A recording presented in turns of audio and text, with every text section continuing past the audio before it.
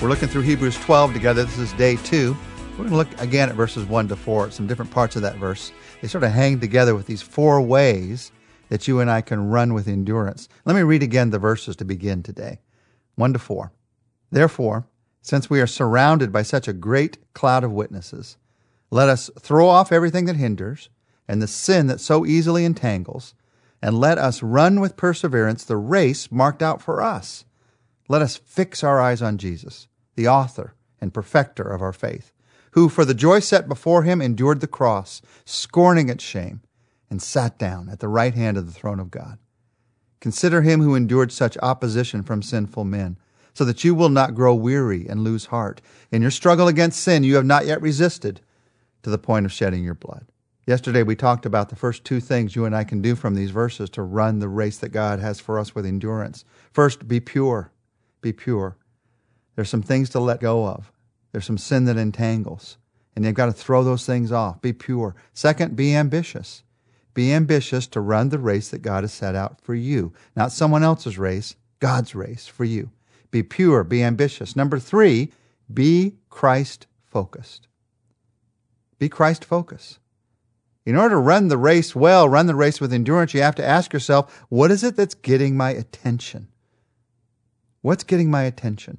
And when you're looking for strength to endure, it's very tempting to look in the wrong direction. You look back, you look to the past. Maybe I can draw out of it some strength to endure. Or you look ahead, you look to the future. Maybe I can draw out of it the day my goals will be achieved, some strength to endure. Or you look within. Maybe there's some strength within myself that will give me the strength to endure. Or you look without. You look at the people that are around you. Maybe they'll give me all that I need to have strength to endure. And you can find some encouragement in all those places, but none of them will result in lasting endurance. They might give you a momentary boost, but that's not where you look for lasting endurance. Where do you look for lasting endurance? You fix your eyes on Jesus. You look at Jesus. In fact, fix your eyes on Jesus. Not just a glance, but this idea of fixing your eyes is the idea of focused attention. Focused attention on Jesus. Not just knowing he's there, like in your peripheral vision, spiritual vision. Some of us have peripheral spiritual vision. We sort of know he's there, but he's not really who we're looking at. No, you bring him into your focus. When you get on a plane, they get up and they give warnings about what to do in case the plane goes down. Here's what to do about your seatbelt. Here's what to do about the flotation device. And most people don't listen.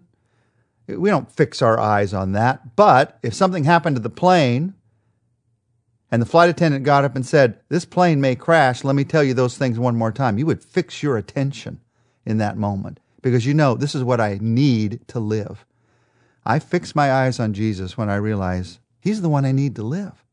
Fix your eyes, focus upon, this scripture says, the author and perfecter of your faith. The author, he started your faith. The perfecter, he will finish your faith. He knows how to get things started in your life. He's an expert at finishing well in your life. Focus on the author and perfecter. Focus, these verses say, on the one who endured the cross. And did you notice, for the joy set before him, he endured the cross. One of my favorite sentences, phrases in Scripture. Jesus endured the cross, not just for the sake of enduring, but for the sake of the joy of knowing you would be in eternity with him, for the sake of the joy of knowing he would be forgiving your sins as you accepted that gift. The cross, the most excruciating of punishments, of death sentences. It was also, if you don't realize it, it was also one of the most humiliating of death sentences. The higher ups in society would not be put on a cross. They would be killed in some other way. It was only the lowest of low. It was only the lowest of criminals who would be put on a cross and ridiculed in this kind of way. And Jesus was treated in this way. Public humiliation. But the Bible says here, Jesus scorned the shame. He's despised the shame, is another way to say that phrase. He didn't care about the shame because he knew about the joy. You focus on the one who endured the cross. Jesus didn't rejoice in the cross. He rejoiced in what it would mean. He looked beyond the cross to your salvation, to our salvation. Faith helps us to understand suffering, not to enjoy it. Faith helps us to see beyond the suffering to what God's doing through it. So you focus on the one who endured the cross. You focus on the author and perfecter of our faith. You fix your eyes on Jesus. This phrase also, you focus on the one who's sitting at God's right hand. Remember, we've come across this again and again through the book of Hebrews. Here's Jesus sitting at God's right hand. He is in control. God is in control. And so these verses say, consider him. Consider him who endured such opposition from sinful men, so that you will not grow weary and lose heart. When you consider him, when you fix your eyes on Jesus, it affects your endurance in two powerful ways. You don't grow weary. You get outer strength. You get the physical strength to go one more day. And you don't lose heart. You get the inner strength you need, the emotional strength, the spiritual strength to keep trusting in him. Consider him. Fix your eyes on Jesus. Endurance means I think about Jesus every day of my life. Even more than that, every moment, every hour. When I fix my eyes on Jesus, I have the strength to endure. And there's a final thing you and I have to do to have the strength to endure, and that is be encouraged. Be encouraged. And one of the ways to be encouraged is to be around encouraging people. Endurance means I choose to surround myself with examples and encouragers in my life, people who will encourage me. So now this is the fourth of those things that you and I can do to run with endurance. We need to be pure. We need to be ambitious. We need to be Christ-focused. And we need to be encouraged. And if you like acrostics, pure, P, A, ambitious, C, Christ-focused, and E, encouraged, spells pace. Just an easy way to remember the four things you and I need to do. We need examples and encouragers to live with endurance. Now you may think, I don't have any examples and encouragers, but these verses tell us, yes, you do. The Bible is filled with them. Hebrews chapter 11 talked about them. And then Hebrews 12 begins by saying, since we're surrounded by such a great cloud of witnesses, not just people who lived in the past, but witnesses of what we're doing now. This cloud of witnesses in Hebrews 12 is the heroes of faith in Hebrews chapter 11. And the picture here, in fact, Living Bible translates this as, since there are so many great saints from the past who are now watching us from the grandstands, they're witnessing this life of faith that you're living. This picture, if you can get this picture in your mind of the Olympic heroes from the past of faith, and now you're running in the Olympics of faith, and you look up in the crowd and you see this incredible crowd cheering you on in your faith. Now, in the real Olympics, if someone were a javelin thrower, they might look up in the crowd and see a javelin thrower from the past who'd been a hero, a champion. Mile runners would see someone who'd been a mile runner and be encouraged by that person. Those heroes would have a real heart for the particular events that they were watching at that moment. They would be particularly cheering those people on. And I think about that with the past. And I think about those people who are cheering you on right now. When you stumble and fall, when you're tripped up by sin, I can almost sense King David, who was tripped up by sin with Bathsheba, standing up in the crowd and saying, get up, keep running. God still has a purpose and plan for your life. When you give sacrificially, not totally knowing why you made that step of faith, but God prompted you to give and you did it, Abel stands up and says, no matter what the cost, it is worth the sacrifice.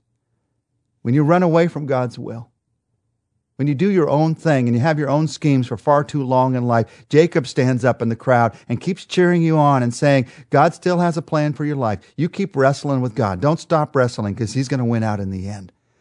When you try to do it your way, figure out God's plan your way, there's Abraham standing up encouraging you that God has a way. And his way is going to win out in the end if you keep trusting in him. When you feel all alone, there's Noah standing up in the crowd reminding you that 100-year span where he felt all alone building the ark, God was with him. God will be with you. When you put your foot in your mouth, there's Peter standing up in the crowd saying, I know about that one. I know about that one. But Jesus will keep using you even though you put your foot in your mouth sometimes. When you walk with God, when you have a day of sensing his presence, there's Enoch encouraging you with joy. When you feel like you're on the shelf, God's done with you. Moses encourages you. I felt that way. God wasn't done with me. When the job seems too big for you, Moses keeps encouraging you. I felt that way. God still used me. When you're facing a devastating blow to God's plan in your life, Moses says, I was at the Red Sea. God's still going to have a plan for your life. When you laugh at the impossibility of God's will, there's Abraham. Once again, been there, done that. That doesn't mean God's will stops working in your life. And when you have problems with your family, there's Joseph standing up thinking, saying, I had problems with my family. They meant it for bad, but God can miraculously use it for good. I could go on and on and on. There are people of faith from the past who are cheering you on right now in this race that God has set out for you. Let's pray together. Our Father, help us to hear in our heart now, through your word, these encouragements from the past, those who ran this life of faith, who endured. They weren't perfect, but they endured. They struggled, they stumbled sometimes, but they endured. And Lord, we want to endure. We want to live that kind of life. So I pray that we'd hear encouragement in them.